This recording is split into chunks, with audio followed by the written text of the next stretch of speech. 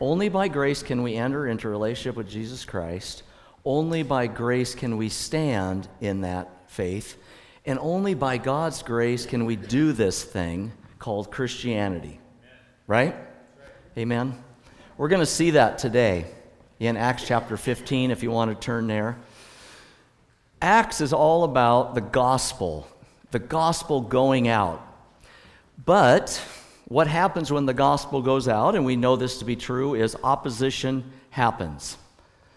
It's a difficult thing. It's going to face barriers. It's going to face opposition. It's going to face difficult times. Not everybody's going to be excited about the fact that the gospel is going out. Now, to Gentiles of all people, those pagan idolaters now want to follow Jesus Christ.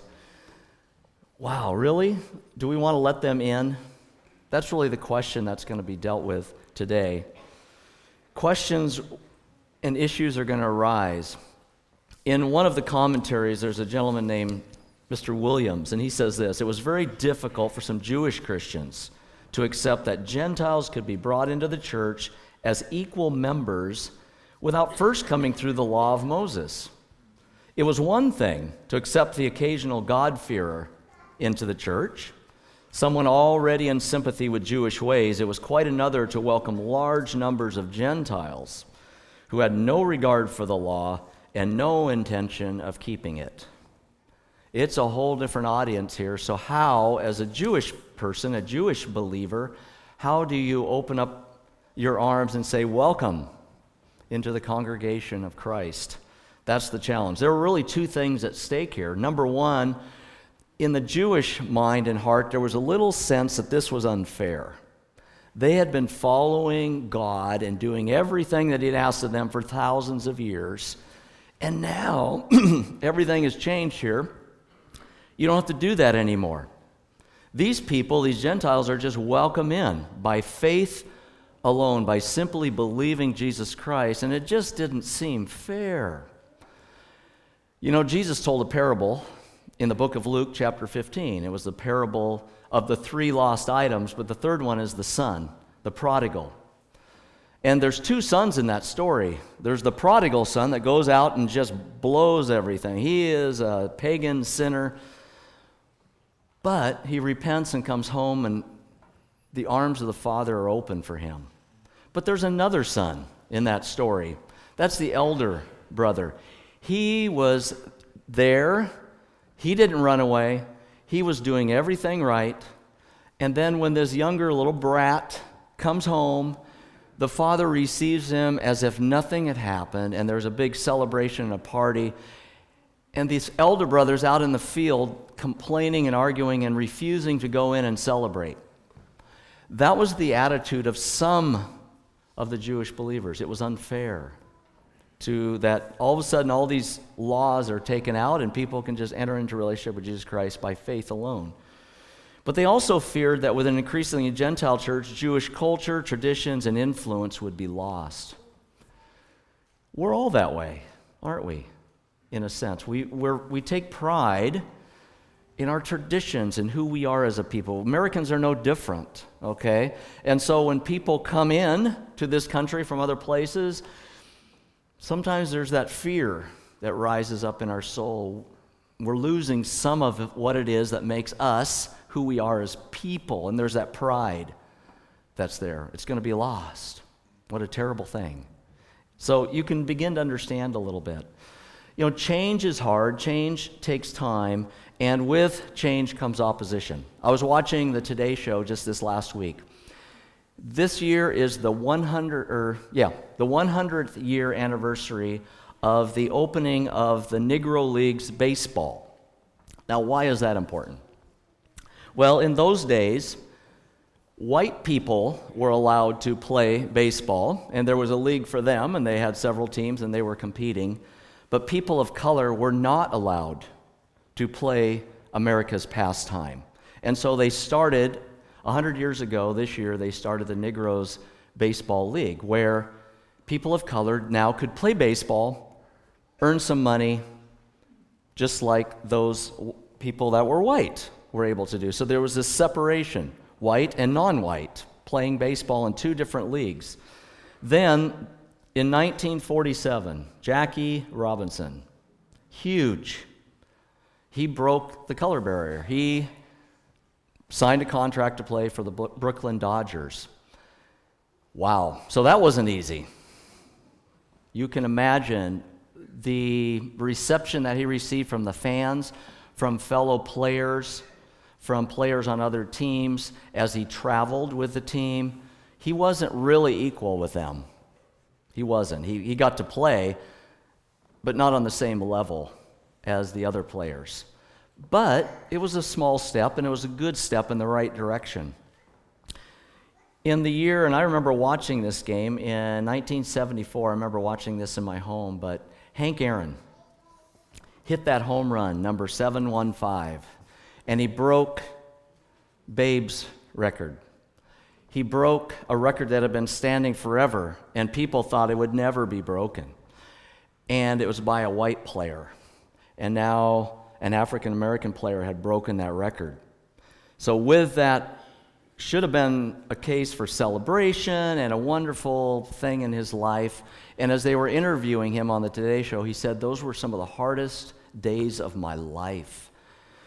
I wanted to celebrate. It was an incredible feat." But he said the hate mail that I was receiving from people by the thousands was coming into him. Change isn't always embraced. It takes time. And with any kind of change, there's going to be opposition. That's what we're going to see today. Let's read Acts chapter 15, the first 5 verses to start off.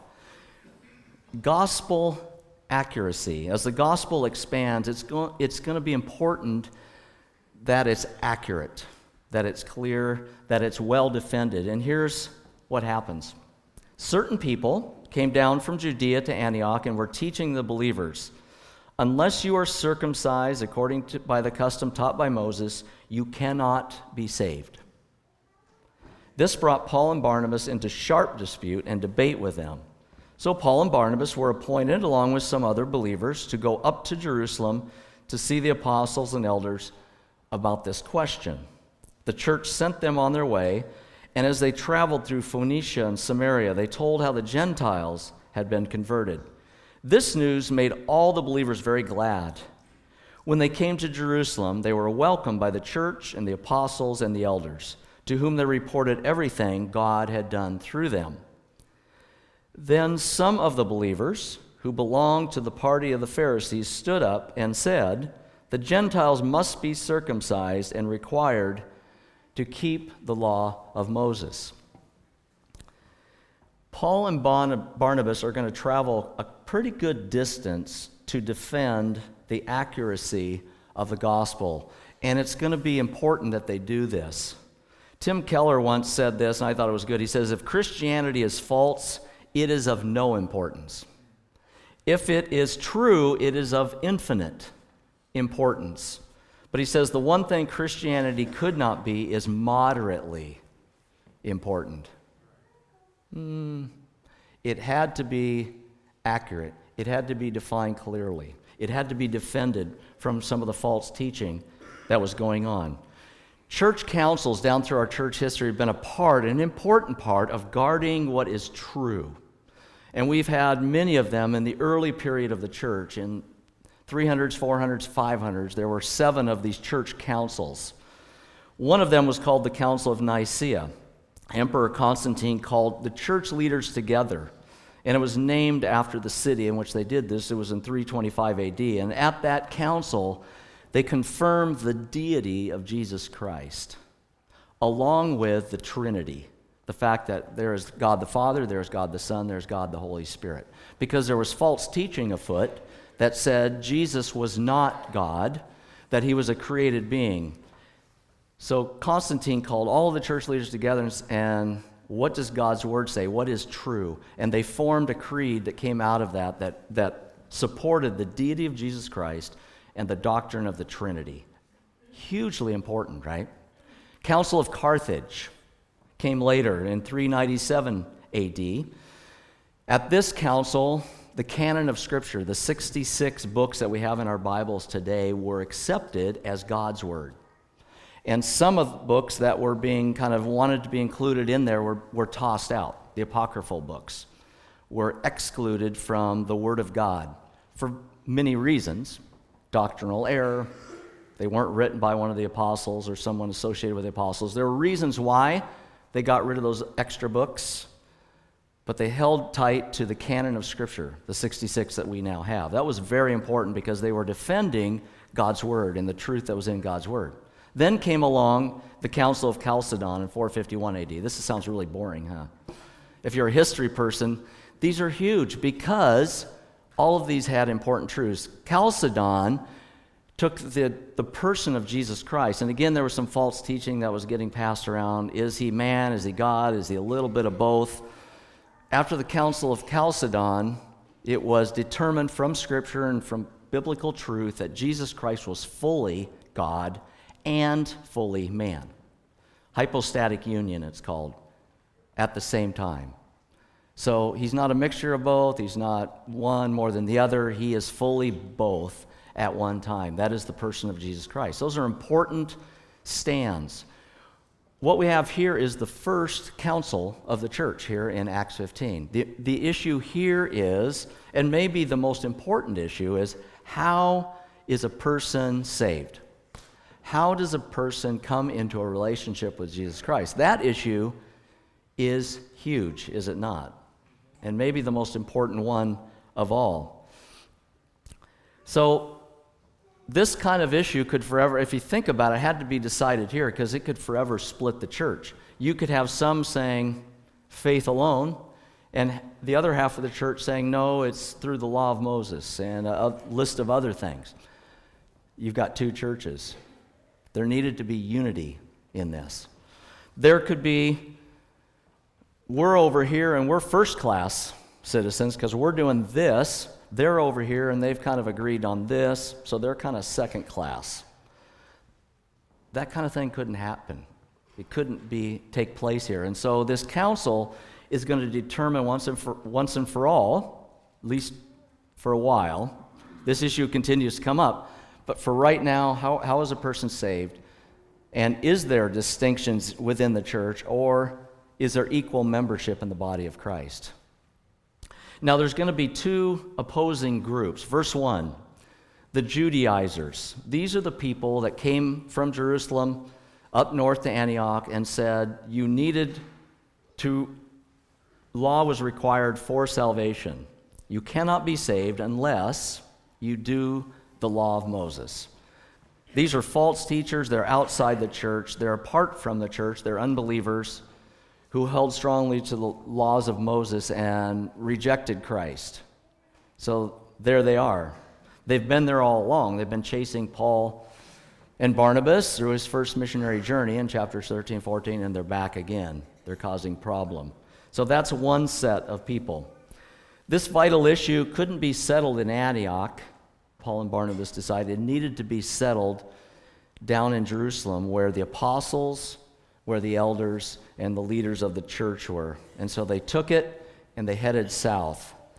The Judaizers were one. Galatians 3, verse 11. Clearly no one who relies on the law is justified before God, because the righteous will live by faith.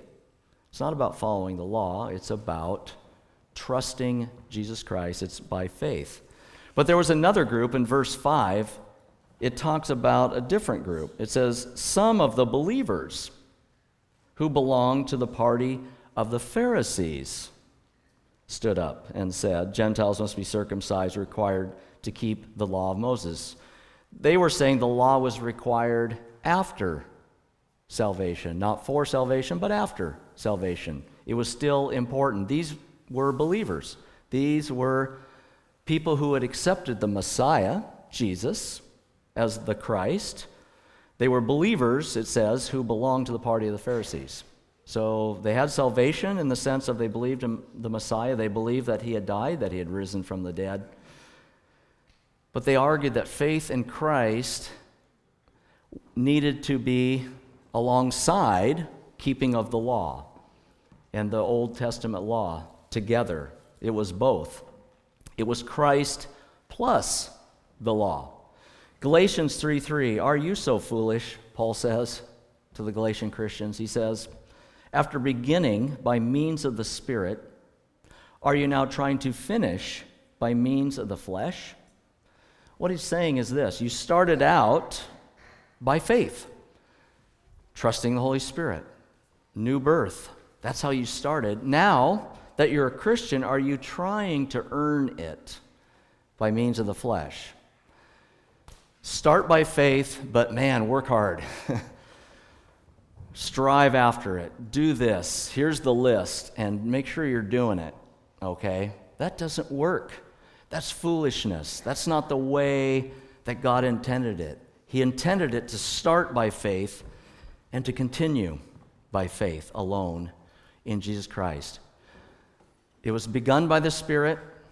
We walk by the Spirit, not by the flesh, not by, oh man, I'm doing my best. That's not what it's about. And that's what Paul wanted them to understand.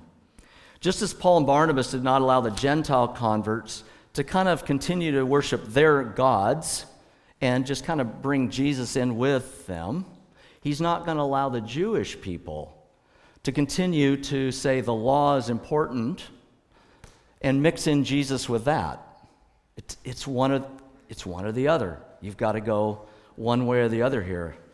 It's not Jesus Christ plus. I came across this statement, and Lenski is the gentleman's name, and I thought this was really good.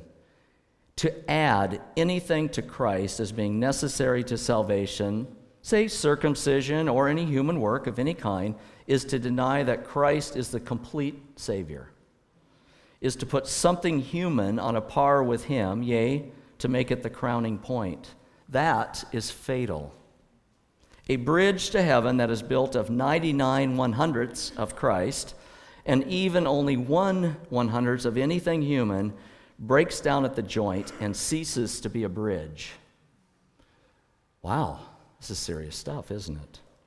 Even if Christ be thought of as carrying us 999 miles of the way and something merely human be required for the last mile, this would leave us hanging in the air with heaven being still far away. It's never Christ plus things. It's Christ alone. 100%. It's him. Not on my own merit, not by my own works. I'm not trusting in myself for this. It's finished. That's what Jesus says. It's done. It's complete. He is our complete Savior. All other religions, if you think about it, give us advice. How do you live this life well? How do you come into a relationship with Jesus Christ? It's only Christianity that gives us good news. It's already done. It's an invitation. It's something to be received rather than achieved. You see the difference? That's Christianity versus anything else that you put out there on the marketplace of religions. It's an invitation. Our tendency today, and this is a subtle one, is to say, yeah, I know I came to Christ through faith. Yes, and I believe that. I know Scripture teaches that. I know it's true. But subtly be drawn into this thinking that I still need to be doing things to please God on my own. I'm still working hard over here because I'm not really quite sure that it's complete. I'm not really quite sure if it's fully accepted.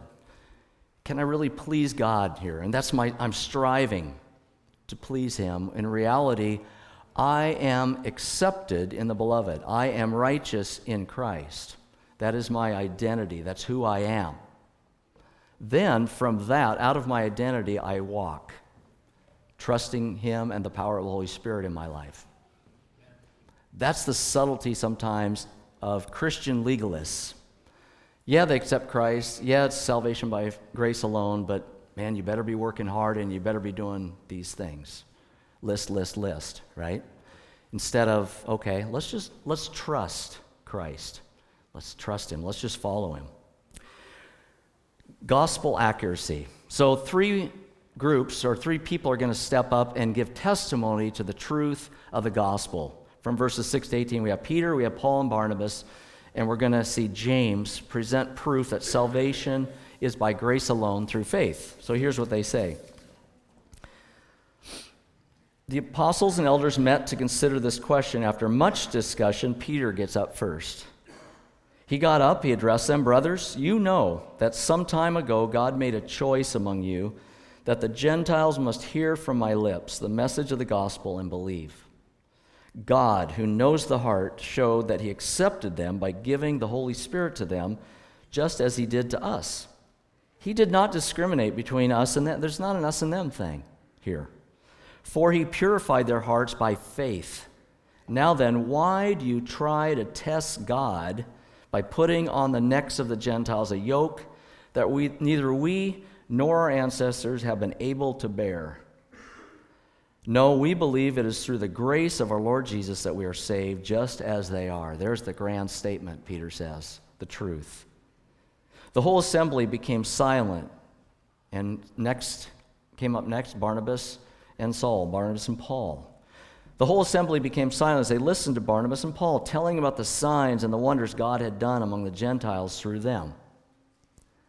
The stories, the missionary journey, number one. What happened, how God's worked, how God got their attention, how they came to faith. When they finished, witness number 3, James spoke up. "Brothers, listen to me. Simon has described to us how God first intervened to choose a people for his name from the Gentiles. The words of the prophets are in agreement with this, as it is written, 'After all this, I will return and rebuild David's fallen tent. Its ruins and I will rebuild, and I will restore it, that the rest of mankind may seek the Lord, even all the Gentiles who bear my name, says the Lord, who does these things known from long ago.'" We have 3 witnesses here to the reality and the truth that it's by faith alone. It's by God's grace that we're saved, not by works. Peter starts out and he says there's really a threefold work of God that God did. Verse 7, he said, "God chose me to present the gospel to the Gentiles." Remember chapter 10, where he's in Joppa? He sees the vision where the sheets, like it was like a sheet from heaven, comes down full of all kinds of living creatures, crawling things, and God says, "Kill and eat."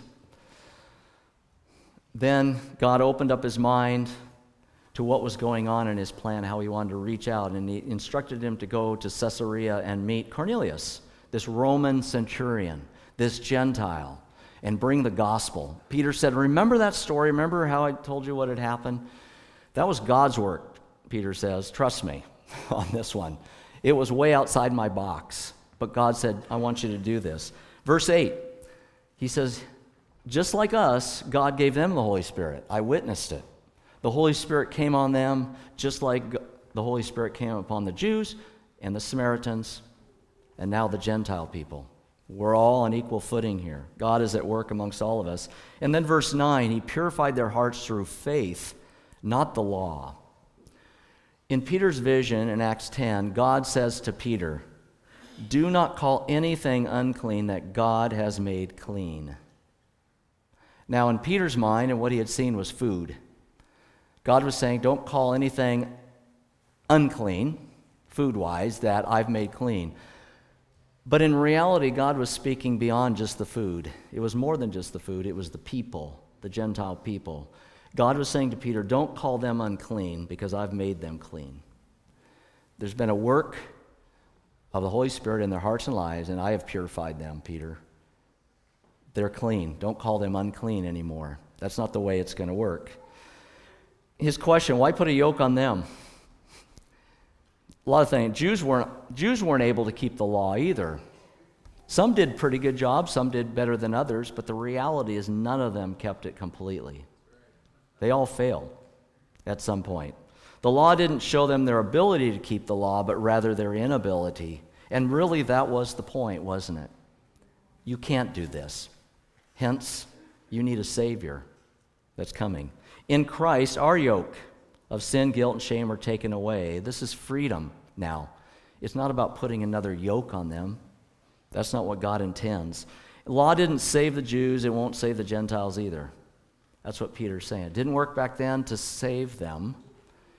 Brought them in a relationship with God is what God was asking of them. They were following in faith. But in reality, it's always been through faith. Look back to Abraham before the law even existed. It was through faith that Abraham believed, and it was counted to him as righteousness. Why do you try to test God? He says. What's he mean by that?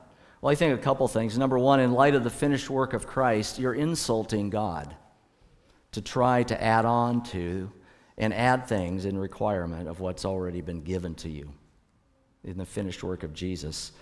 But also, testing God means you're going against what he's clearly told you to do. And you look in the Old Testament, when the Israelites were accused of putting God to the test, they were going against what God had clearly revealed them to do. God is clearly revealing this. Why are you trying to go against it? It's not going to work. You're testing, you're putting God to the test. Stop.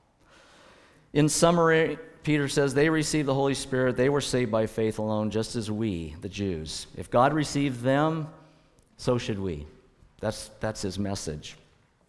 Just a quick note on Peter. Peter's no longer heard from in the book of Acts. This is the last time his name will be mentioned from here to the end of the book. Does that mean he's not busy? Does that mean he's not doing things for God? Absolutely not. It just means that Luke chooses not to include him in the story because really the focus now is going to be on what's going on with Paul, Silas, Timothy, etc., as they go out to the Gentiles. But this is it. Peter kind of steps off the stage, and Luke is in a sense saying that his last act in the book of Acts is legitimizing the gospel message to the Gentiles. And then it's like he just steps off the stage into the background as Paul and Barnabas step up. And they're in verse 12, one verse, their testimony. All they spoke about was what God had done while they were on that first missionary journey. Luke doesn't give us any kind of message here. He knows that we've already read it in chapters 13 and 14 of Acts. The miracles, the signs and wonders that they did, the fact that because of that, it verified their message.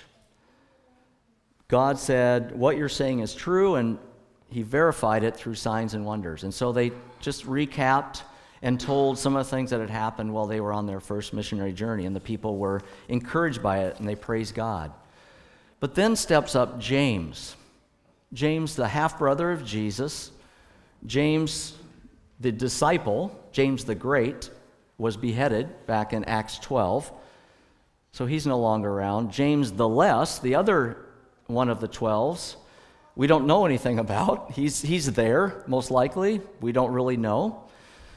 He was alive somewhere, but that's not him either. This is the half-brother of Jesus, the one who wrote the book of James that we have in our Bible. He is referred to as one of the pillars of the church of Jerusalem. In Galatians, Paul says that he, along with Peter and John, are part of the pillars of the church of Jerusalem. So he's an important person. So what does he have to say? Look at verse 14. There's a little wordplay here. It says, Simon has described to us how God first intervened to choose a people for his name from the Gentiles. That word people, in Deuteronomy 14, verse 2, listen to what this verse says. For you are a people, laos is the word there. He's speaking to the Jews there. You're holy to the Lord your God. Out of all of the peoples, plural, that's ethne, Gentiles, the nations. God has called you. Out of all those peoples on the face of the earth, the Lord has chosen you to be his treasured possession. So here's you, God's people, and there's them, the peoples of the earth, the Gentiles. God has called you out of them to be his chosen people. Okay? Now, in verse 14, what James is saying here is he's bringing this together. He's saying now that Gentiles can be part of God's people in the same way that the Jews were. I don't know what's going on. I'm back on. Okay. We're back and forth here. Okay. So just as they were God's chosen people, now Gentiles are all included and part of that. They are no longer separate, they're one. In fact, the word saint means God's called out ones. You and I, as saints today, are called out ones. Just like God called out his people, Israel, then, to be separate from them, he is calling us out to be separate from the world. That's our calling. And I love that, just this wordplay. You're now the people of God, all of us together. It's not us and them anymore. There's not two groups here. It's one.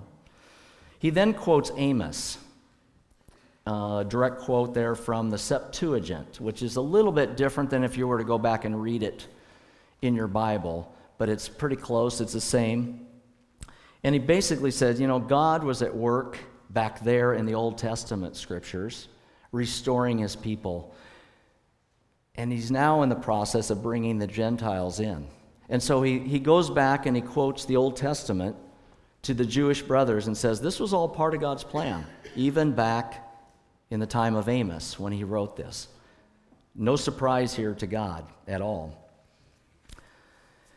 There's a quote, St. Augustine quote. He says, maybe you know this one, I think it's a classic, it's a beautiful way to think about beliefs. And he says this, in essentials, unity. The things that are essential, let's be unified on those things. In non-essentials, the things that really aren't essential, let's have liberty. There's freedom there. There's great freedom in the non-essentials. But in all things, charity, love for each other. It's important that we identify what are the essentials, what are the things that we need to agree on and be unified on. The deity of Jesus Christ, salvation by faith alone, the authority of Scripture. Those types of things they're the core, they're the essentials, and we can be unified around those things. Other things that we want to hang on to pretty tight sometimes, the non-essential things, you know what? There's a lot of freedom here in Christ to agree to disagree sometimes, and that's the way we operate in the kingdom. Rapture, pre, mid, post, pan, right? There's all kinds of different beliefs on that. Is it separate from the second coming? All these end time beliefs that Christians want to kind of put themselves into, and that's fine, that's great. I have mine. But those are non-essentials in the sense of, in the end, he's coming back. He's going to be here, so we better be ready. That's the essential, right? So there's great freedom in that. So now, they've dealt with the issue of truth. Doctrinal issues have been resolved here, but how are they going to live together in community? That's going to be the real challenge because they're coming together from two different worlds. So look at verses 19 through 30. This is James continuing on now. It is my judgment. So they've given the witnesses, Peter, Paul and Barnabas, James. Now James is stepping up kind of as a leader here and saying, this is where we're going. It is my judgment, therefore, that we should not make it difficult for the Gentiles who are turning to God. Let's not make it hard for them. They're turning to God. Instead, we should write to them, telling them to, and he's going to give some things, 4 things to abstain from. Food polluted by idols, sexual immorality, from the meat of strangled animals, and from blood. 4 things there that it's important to abstain from. For in the law of Moses has been preached in every city from the earliest times, is read in the synagogues on every Sabbath. The people of Israel are still being taught. It's important to them. Then the apostles and elders with the whole church decided to choose some of their own men, send them to Antioch with Paul and Barnabas. They chose Judas, called Barsabbas, and Silas, men who were leaders among the believers. With them they sent the following letter. So they composed a letter, and here's what it said, word for word. The apostles and elders, your brothers, to the Gentile believers in Antioch, Syria, and Cilicia. Greetings. We have heard that some went out from us without our authorization, disturbed you, troubling your minds by what they said. So we all agreed to choose some men and send them to you with our dear friends Barnabas and Paul, men who have risked their lives for the name of our Lord Jesus. Therefore, we are sending Judas and Silas to confirm by word of mouth what we are writing. It seemed good to the Holy Spirit and to us not to burden you with anything beyond the following requirements. And here's the 4, restated. You're to abstain from food sacrificed to idols, from blood, from the meat of strangled animals, and from sexual immorality. You will do well to avoid these things. Farewell. So the men were sent off and went down to Antioch, where they gathered the church together, and they delivered the letter. Let's not make it difficult for these Gentiles who are turning to God in verse 19. So we see the focus now shifting from the Jews who are troubling the Gentiles with Judaism and the requirements of the law and things like that. Now, Gentiles, let's not trouble our Jewish brothers. Let's be sensitive to what they believe. Let's be sensitive to their belief system. In our freedom in Christ, let's not hurt a brother. That's what it's talking about. They weren't required to adhere to the Mosaic law, but they were required to adhere to the royal law, or the law of love. James chapter 2. James speaks of this law, this royal law, this law that comes from Jesus, which says, love your brothers. That's the law we need to be following, he says. So keeping that in mind, why avoid these things? 3 of them are dietary restrictions. Food sacrificed to idols. In Gentile cities, food was put out before idols, and then after the sacrifice was made, this raw meat was then put in the marketplace and sold for money. So you didn't always know where the meat came from. It could have been used to sacrifice to idols. And in a Jewish mind, that would have been the worst thing. It was forbidden. Leviticus chapter 17 talks about that. That was just one of the things in the Jewish law, forbidden. It would be unthinkable. For a Gentile, they probably wouldn't even think second about it. It was good price, good-looking meat, sold. But it would offend my Jewish brothers maybe. And then the issues with blood, draining of blood, no eating blood. Those were requirements in Leviticus chapter 17 about how to prepare the meat from Jewish standards to prepare it to eat. Those are important to them. So make sure that you are in love for your brother now, your Jewish brother. Make sure that you do these things, that you abstain from doing these things so it won't hurt your brother. Romans 14:20 says, all food is clean. We have freedom to eat a variety of things. However, but it's wrong to eat anything that causes a brother to stumble. So I have freedom in Christ to eat anything, but at the same time, considering if by what I'm eating I'm hurting my brother, causing them to stumble, offending them, then you know what? I can go a meal here without it. I can put that aside and go, that person's more important than my meal at this time. And that's what he's talking about. So those dietary restrictions, but then he adds, avoid sexual immorality. The Old Testament law, a lot of the Old Testament law, some of the ceremonial and civil things were done away with in Christ. He was the Lamb of God that takes away the sin of the world. He is the great high priest. A lot of the dietary restrictions were not necessary anymore because he had said they're clean. But the moral laws that were contained in the Old Testament were based upon the character of God, and those things never change. Thou shalt not kill. Why? That didn't go away, by the way. That's based on God's moral character. He's the creator. Thou shalt not steal, etc. So not all of the Old Testament law went away. Portions of it did in Christ. He fulfilled those things, but some of those laws pertaining to morality stay, and they are universal. This is one of them, sexual immorality. This is just part of the practices of the pagan culture that the Gentiles were coming out of, and it was offensive to God.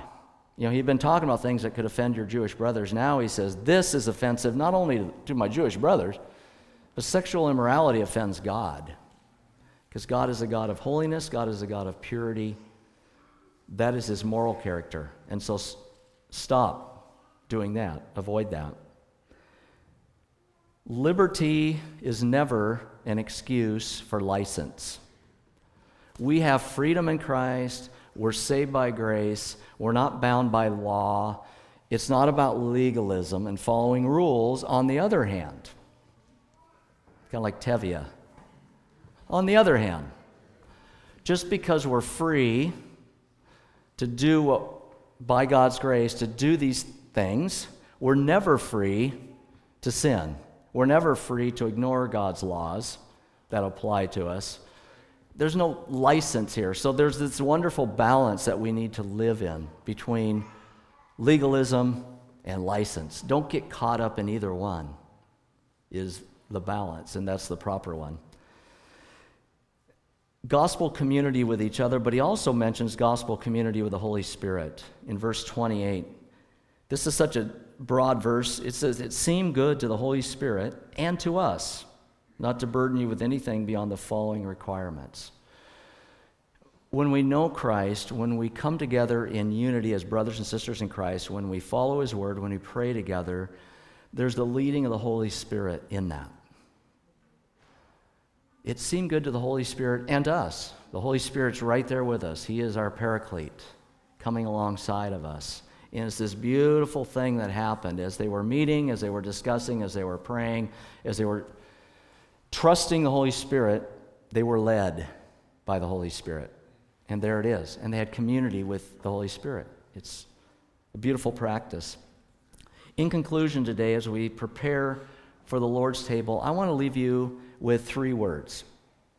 Well, there's going to be more than 3, but 3 words to think about.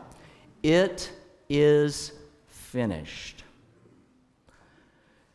Jesus said those words on the cross because for him it was finished. What he had come to do by taking our sins to the cross and bearing our sins for us was complete.